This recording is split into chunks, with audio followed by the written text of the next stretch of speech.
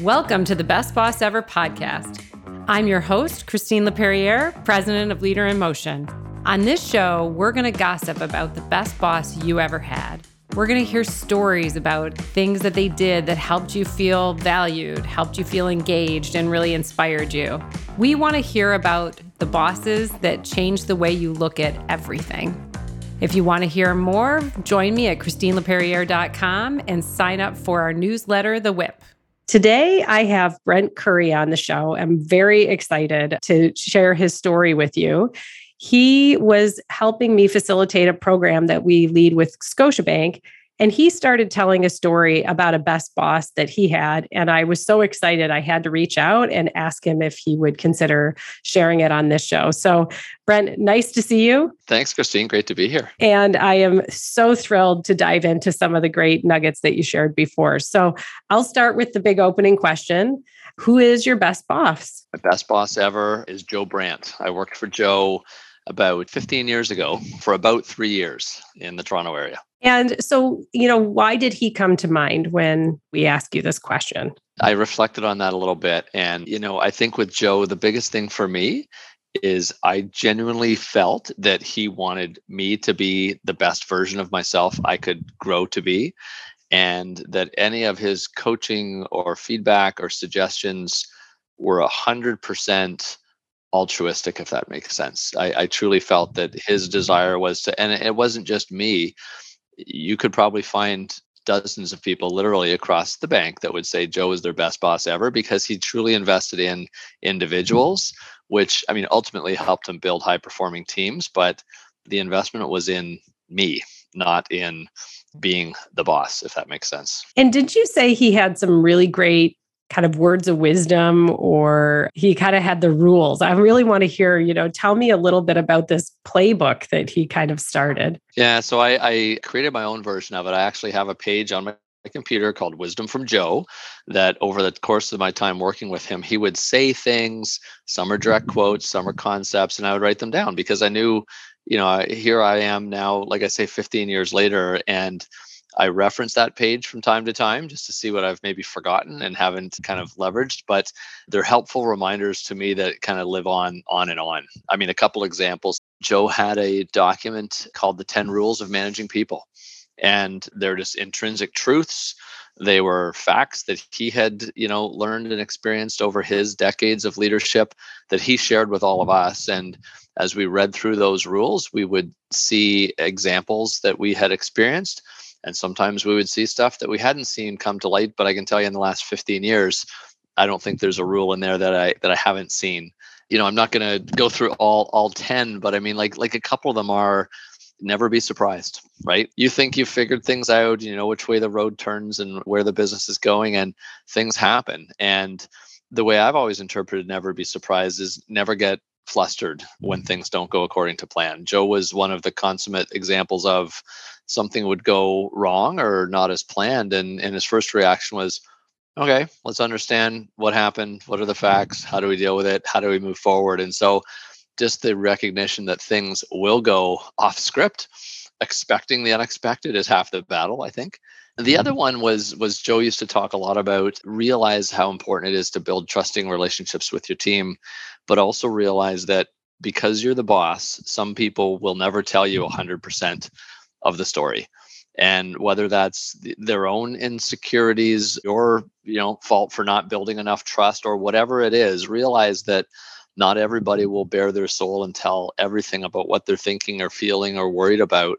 And he would always impress upon us the point that that's your job now as a leader to try and suss out the unspoken, right? When someone says they're fine and you think they're not, why? When someone gives you a reason for why something happened and you think that there's another part of the story in there, how do you get at that in a safe way, in a constructive way? But just the realization that just because you ask somebody something and they answer it, oftentimes that boss relationship will filter that answer and to kind of look for that gap and build the confidence to hopefully close and eliminate that gap most of the time. And again, that's an important leadership quality that a lot of us don't really talk about.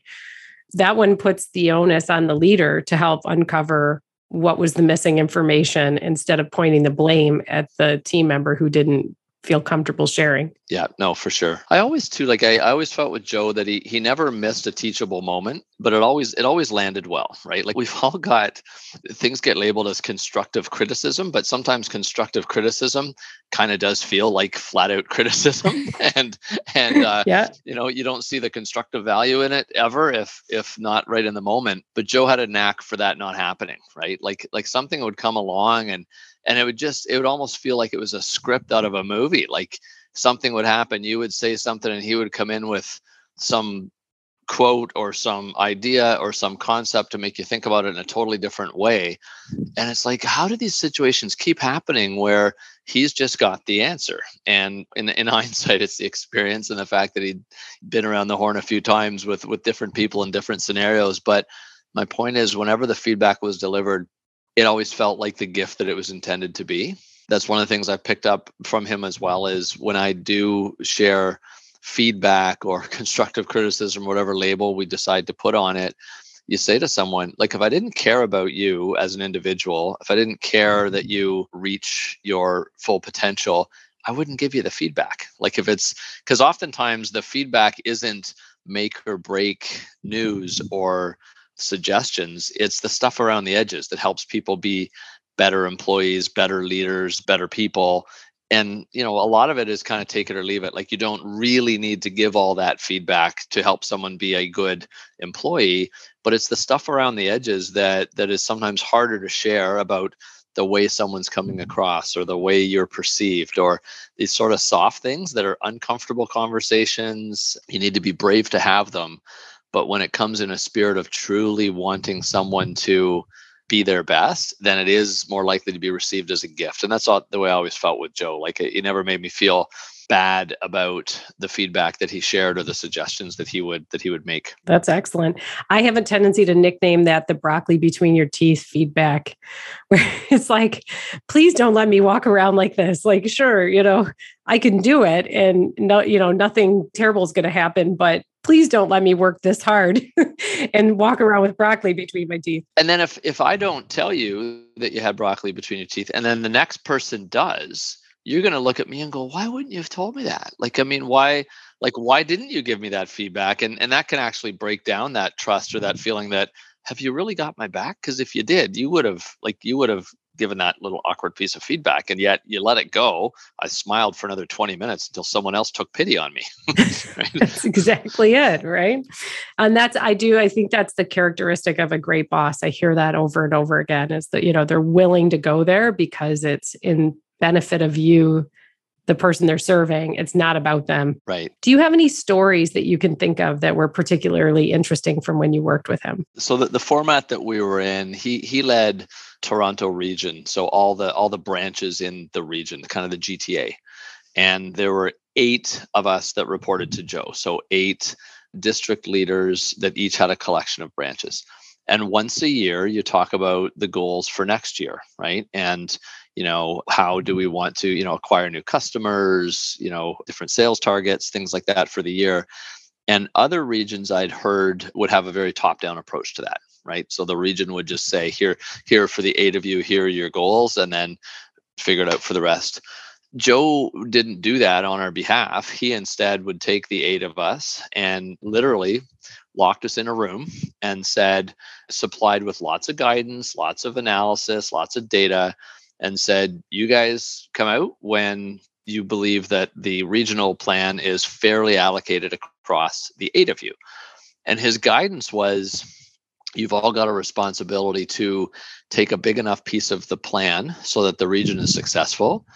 And you've all got a responsibility to not kind of sit in the weeds and hope you get a smaller slice than you really think that you could deliver, because that's not fair to the rest of your colleagues. And his point was, if at the end of this day or 2 days or however long it took us, if 1 or 2 of you comes out going, I got away with it here, like I got a little piece of the plan, then you've all failed. And if 1 or 2 of you comes out of here and goes, oh my goodness, like how am I going to tell my branches the plan's this big? Like they're going to say we don't have a chance of being successful. He goes, if 1 or 2 of you think that, then you've all failed. He said, if all 8 of you come out of here going, oh man, that's a bit of a push and that's a stretch. But you know what? I think if we all work together, we can all get there and help more customers be successful and help the bank be successful at the same time, then you've probably done a good job as a team. And I think that was a lesson he left with me, is he never created a sense of competition within the team. It was always, customer first, team second, and kind of all for one for all, which I think created that broader trust across his team, which was really good. One of the funny stories I've got from Joe was the first time that I thought I'd finally figured things out, and I had an answer to his question that he didn't think I knew. And so what happened was, every week you would get your report about how your team did, right, against plan. And one week I had a week where my team did 85% of the weekly plan, and we're having our touch base, and he asked me, so talk to me about last week's results. Like, you were only 85% of plan. What happened? I said, well, Joe, it was Canada Day weekend.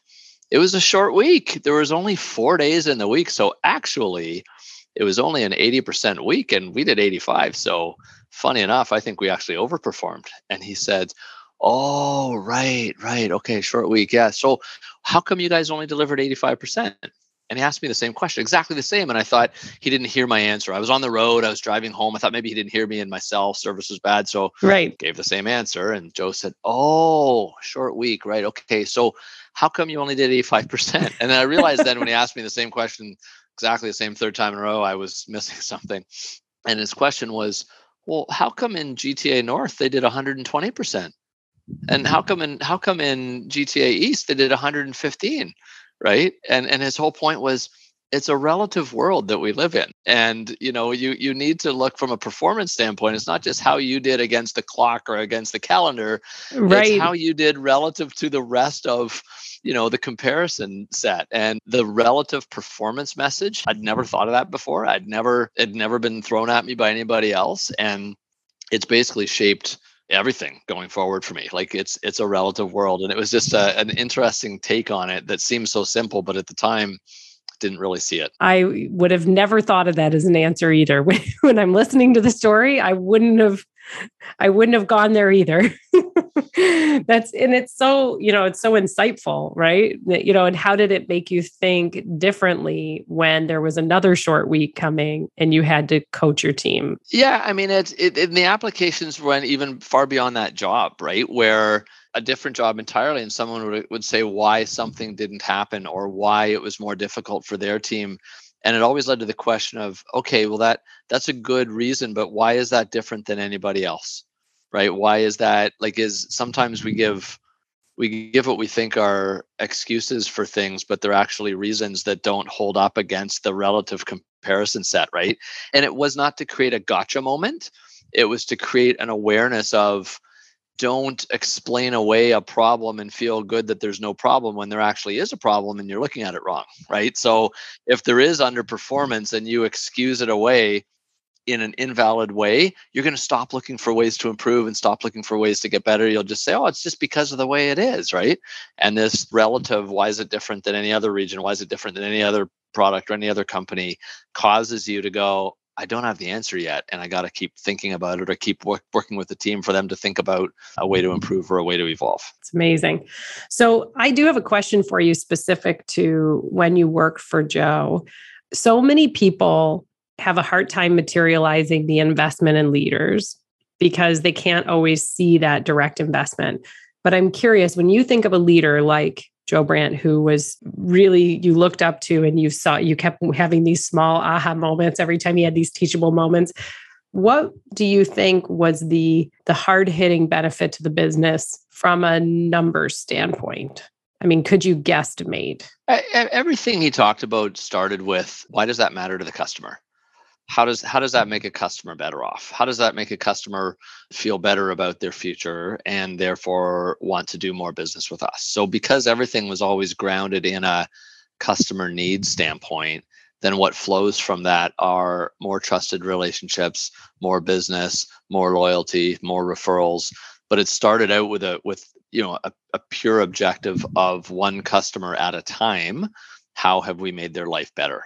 And all the other stuff just flows from that. And that doesn't matter if you're in banking or if you sell toothpaste or if you sell cars, right? Like, it's not tricks of the trade to sell more. It's about what unmet need do customers have that you have a solution for, and how are you making that solution easy for them to get, understand, use, ask questions about, ask for help when they have it, because people's lives are busy and information overload makes lives confusing. And if everything you focus on is meeting needs in an easy, frictionless way for customers, the business benefits will just flow naturally out of that. So it impacts the bottom line through aligning people so thoughtfully toward the end game, which is happy customers. But again, it's interesting how it's always tricky to measure, but you can feel it. Yes. It's why I always play this game of metrics are kind of a fascinating thing, because when people feel alignment, they know it's better for the business, but they can't always tell you exactly what beans changed in the bean counter. Right, right. And I think the opposite is true as well. Like, you'll know when it's not there. Like, what bad leadership does. You know that bad leadership or selfish leadership or inconsistent leadership, from an employee engagement standpoint, from people wanting to be at work and go the extra mile and spend that extra hour, you just won't get that. Like, you'll get a lot of just enough, thank you very much. And again, you can't quantify the negative impact of that, but you'll certainly feel it in the long run, right? And I also think of it just as a legacy standpoint. Like, I learned a lot from Joe in the time I worked for him, but like, the applications extend far beyond that one job. Like, they weren't lessons that only ring true in this job or in this environment. They don't only ring true in banking. Like, a lot of the stuff that I learned rings true in life, let alone, leadership and kind of a professional environment. So I think that also just goes back to the authenticity of the leadership, that helping people be better employees or better leaders themselves usually has a knock-on effect in people's lives as well. They go home at night feeling better about their job, which allows them to be in a better mood when they're home with their family. It allows them to bring wisdom to their whatever their relationships are in their personal life. You can't just shut off work Brent from home Brent, from friend Brent, from son Brent. Like, those are all, people are fluid and work in a bunch of different environments. And so I do think you've got an obligation as a leader to realize that the environment you create for people at work can have positive or negative knock-on effects far beyond the office hours. Absolutely. That is probably one of the biggest things that I see is this. Leaders, the best bosses, I really do believe, can kind of change the world for a lot of people. So it's why I'm so passionate about this topic, because you influence so many people when that person that works on your team goes home and they've had a terrible day and they don't have enough energy to talk to their kids and they kick the dog or whatever, it's like totally. All those people that have to live with them are influenced by it. So a great boss can be a game changer. Amazing. And so any other great leaders that come to mind? Obviously, I hear Joe's special, but do you have other ones that come to mind when I think of best bosses? Yeah, like, I've been very fortunate to have the opportunity to work with a number of great leaders over my career. And so, in the spirit of just picking one more, I worked for a fellow named Daniel, and it was during COVID, another leader at the bank. Daniel's magic, I think, was his ability to always was calm. Never saw him get flustered ever. And whenever something went off the rails, the first inclination, unlike many leaders, which is like, how'd this happen? Who was involved? And the questions can feel very much like blame gaming. He was always instantly, what happened? Do we know for sure that's the extent of it? What happened from a understanding standpoint? Have we prevented it from happening again? Like, have we stopped the bleeding? And what's the learning going forward? And it was this learning orientation that was part of his personality and part of the way he presented to people throughout the whole company, which was, people weren't therefore afraid to tell people when something went wrong, because you knew that it was going to be received in the spirit of, like, there's the immediacy of stop it, make sure it doesn't happen anymore. But the learning and improving going forward was always the focus. It wasn't a finger pointing blame game type situation. It was always forward looking. How do we use this to get better going forward? And oftentimes the learning that resulted in mistakes was almost worth the mistake, right? But because he genuinely treated surprises in that forward-looking way, it made people comfortable to share, and I believe the trust quotient just skyrocketed because of that. And that's a really good point when you talk about the trust quotient, because to me, it's interesting how everybody thinks that they're very trustworthy and that they're, that you can be trusted, but trust shows up on the bad day of like, how safe do you feel in that environment?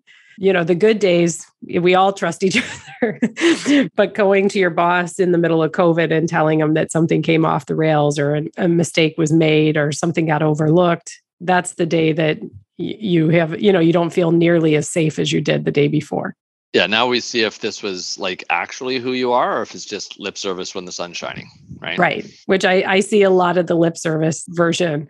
So I think that's a great example of how somebody really lived into his values so that you could trust him fully. And during COVID, I mean, was there anything that he did to help the team kind of work through such a challenging time personally? Because so for many of us, it was a very challenging time personally. Yeah, there were a lot of, and this was new for me, like more of I've always been someone that doesn't separate personal life from work life. Like I am interested in what you did on the weekend and what your kids are doing or what, your mom's party, or like I do that stuff normally. But what I learned from Daniel was the need to be even more regular and deliberate and maybe a bit deeper on those conversations, like the check-ins about how are you really doing. And for me, it was honestly awkward for a while because I wasn't wired to get that personal with people I work with and would tend to be a little more of the, no, I'm fine. It's all good. Yeah, it's okay. And it took a few of those conversations with him and his leadership team for us to feel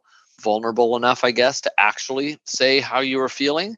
And I think that exercise with us as the leadership team helped us to then bring that authenticity to our teams as well about the importance of check-ins. And that wasn't unique to our business or unique to the bank. I mean, I think people worldwide learned the importance of connecting with colleagues and teammates at a more personal and real level during COVID.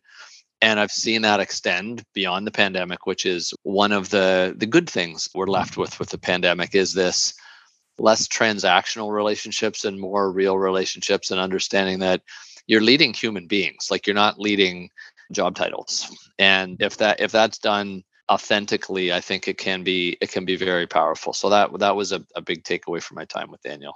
I think that's a great example. And I think to your point, there's no reason we shouldn't all be able to do that more frequently, but it probably never felt like a necessity the way that it did during that time. It became popular and I think it's become lasting, which is good. Which is great. Yep. Perfect.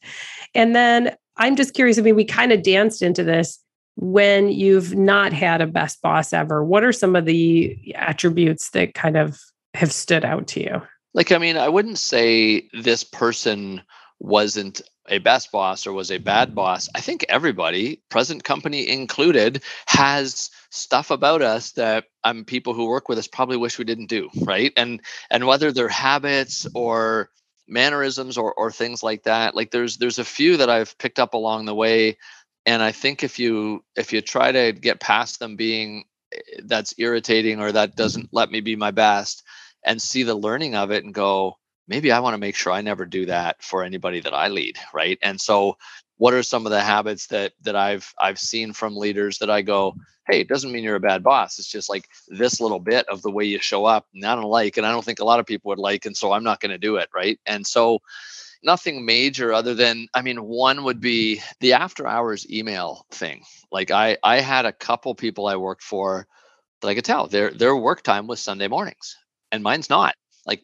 And so to get emails from your boss at 10 in the morning on a Sunday, when even though he or she is not expecting an answer, but it's still ping, ping, ping on the BlackBerry or on the iPhone, when I'm trying to separate myself and have a nice Sunday morning with my family, I found it very distracting. And so COVID became a weird thing for that because people's work days kind of got all flexible, right? I'm working from home, so I might have to do stuff with my kids and then I'll be online later. And we've lost this sense of a clock. And so I also work at weird hours generally, like super early or late at night or on a Saturday because I cut out early on a Thursday and all these things. But I'd ask my team now, like I tend to go like, would you rather me when something comes to mind on a Saturday afternoon, do you want me to plop it into your inbox on Saturday, or do you want me to save it up and like carpet bombing Monday morning with 16 Yeah. emails?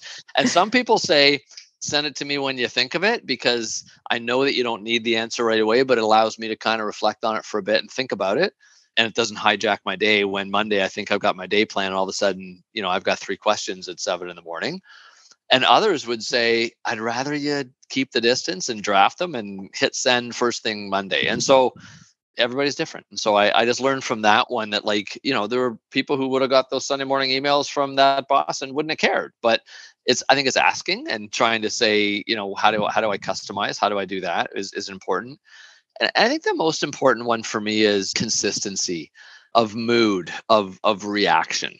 Like we all have days that aren't our best, whether they're, work stress, personal stress. I'm just tired. I don't feel well, like whatever it is. But I never want to be the person that someone comes to me with something and my reaction was more influenced by other parts of my environment, and it causes them to be afraid to come to me next time, or to wonder, because I've seen that. Like, there are some people going like, is it a good day to ask them about this today? Like, what's the vibe today? Is now a good day to table this with the boss? And it's like, don't.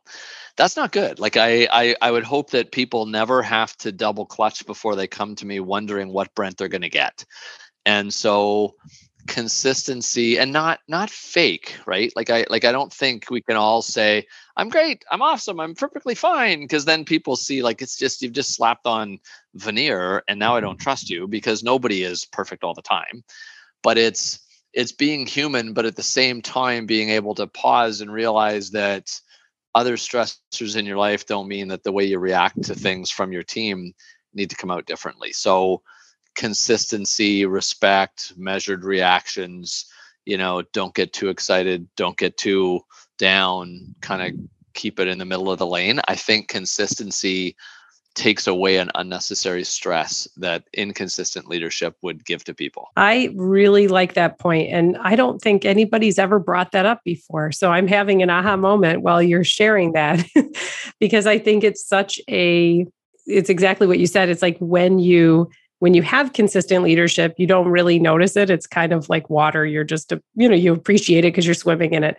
But I've experienced the inconsistent leadership in my own professional world. And you're right, that really does make each day almost like an added wild card, because you have 6 things you're trying to get done, and who knows how my boss is going to react today. And now you're developing contingency plans in your head. If she loves it, I'll say this. And if he hates it, I'll say that. And if he's kind of mad, then I'll do this. Like, all that energy that you just wasted on figuring out my next comment based on 4 potential reactions, like, that energy could have been probably put into making the solution even better, or working on problem number 2. And I just think time is at such a premium for everybody, that anything we can do to not cause people to waste time dealing with our own inconsistencies is probably time well spent. Yeah, that's excellent. That makes so much sense to me. And it does speak to the trust issue again, because it goes back to when you don't know what to expect, and there could be a negative consequence when you walk into an office, you don't feel safe. So, it's the same thing. Like, you don't know, okay, well, if they were in bad traffic this morning, I don't know if I'm going to be the one that gets the brunt of that in the staff meeting, So it's such a good point. Those are useful. So, and I always think we learn a lot from the leaders that we didn't, there's certain attributes, like you said, we didn't love that, and let's try not to do that ourselves. But I think those were some really good ones that, again, you probably wouldn't even notice in a great leader, but you really notice when you work with somebody who doesn't bring that. Right. Yeah. You notice when it's not there. More than when you do. Yeah. Perfect. Just to kind of wrap these up, if you had to teach or advise future leaders on how to be a best boss, what would be some of the things you'd ask them to focus on? Yeah. I think the first one is, you being a leader, realize it's not about you. It's about the people you're leading. Much like when I said Joe always focused on the customer and the banker, meeting with them, and from that, good results will follow. I think, if you approach leadership from almost like a servant leader standpoint and an enabler to help people recognize and attain their full potential, then good things will happen. Like I want you to be successful for yourself. I want you to recognize and achieve your full potential for yourself. And you know what? Knock-on effect is if everyone on the team does that, then as a team, we're going to perform better. And then that will reflect well on me as a leader, right? As opposed to, I want to make sure I mold and shape everybody well so that I look good as the leader. I think it has to be genuine. It has to be selfless. I think the results will follow. That's one. I think that the check-ins are important. Like that is one where COVID has helped me. Like I say, I've never been someone to shy away from getting to know my team, but it's that little bit extra about really caring about, no, really, how are you doing? Right? I think people that are genuine about that also have a better connection. And the last thing I think is assume good intent, right? Like people make mistakes. People say things that maybe they wish they didn't say, or use a tone they wish they didn't use, or an email is often the worst because tone gets inferred from the written word. It's not heard and felt. And so I think as a leader, teaching yourself and teaching others to always assume good intent versus reacting and assuming things is good. So when mistakes are made, or when a step is missed, or when a word happens that someone kind of cringes at, if you start from a place of going, maybe they didn't mean for that to be the outcome and they were really trying hard and that's just the way it happened. Let's understand why. It kind of ties into the Daniel thing, right? Of like, okay, so that happened. Let's try to understand why and what's the learning from it. And I think assuming good intent is a good jumping off point for that. I really like that because, we try to encourage people not to make assumptions, but the truth is we're human. So making assumptions is built into our brain's ability to figure things out quickly. So instead of saying don't make assumptions, saying let's just assume positive intent. Right. Let's start with the best in mind, that the person really was trying to do the best job they could in the moment, and the best job might have been sending a scathing email at midnight. Right. And then to your point, then coaching from that. Okay, if that was the best job you could do, how can we help you find a teachable moment out of that and a new strategy next time? For sure. I mean, it's if you assume good intent and then, your discovery unveils that it actually wasn't good intent, you'll get there fast enough. Right. But most of the time it probably was good intent. So, you're going to be right more than you're not if you start out with that assumption and work from there. I think that's great. Brent, this is amazing. Thank you so much. Again, I love picking out those words of wisdom from leaders who have worked for great leaders and getting a chance to find out kind of how you've informed your point of view. So this is really helpful. It was fun to do this. Can I share one other thought just to end? Please. So one of the things that I've thought about, and as I get on in my career, is how are you going to be remembered, and the whole legacy thing, right? And I just know the way I talk about Joe, the way countless other colleagues who are on the team with me at the same time still talk about Joe, reference his lessons, reference his words, reference his jokes, tells me that like there's a leader that built a legacy that's long lasting and has knock-on effects on a lot of people, right? And so it was about 10 years ago that I made that switch in my mind where I said, like, as a leader, I'm not trying to be a good leader so that I continue to do well personally and professionally. I'm being a good leader to leave a legacy, right? And so I often think about, like I go to the odd retirement party now, and mine isn't going to be that soon, but when it does come, you wonder, like, what are people going to say, right? And I hope that long after I'm gone in this capacity, that someone tells the odd story about Brent that they remember and that helped them, right? And so for me, that's always been a bit of the wind in the sails, is leaving a legacy that will help people far beyond your time to see it, right? So, I've been very fortunate to have leaders in my life that have done that for me, and if I can do that for a couple other people that work with me, that'll be a bonus. I think that's incredible, and it's such a wonderful way for people to reflect on their own leadership experience. So many of us go to work and we might not be excited about the business issue we're tackling that day, or the paperwork we're filing, or whatever that is, but I'm sure coming into work and knowing that your intention is to leave a positive impact around the people that you work with, that still helps you come home at the end of the day feeling like you did good. Right. 100%. I love it. Amazing. Well, listen, that was so helpful. And again, thanks so much for taking the time. Thank you, Christine. If you want to hear more, join me at ChristineLeperriere.com and sign up for our newsletter, The Whip.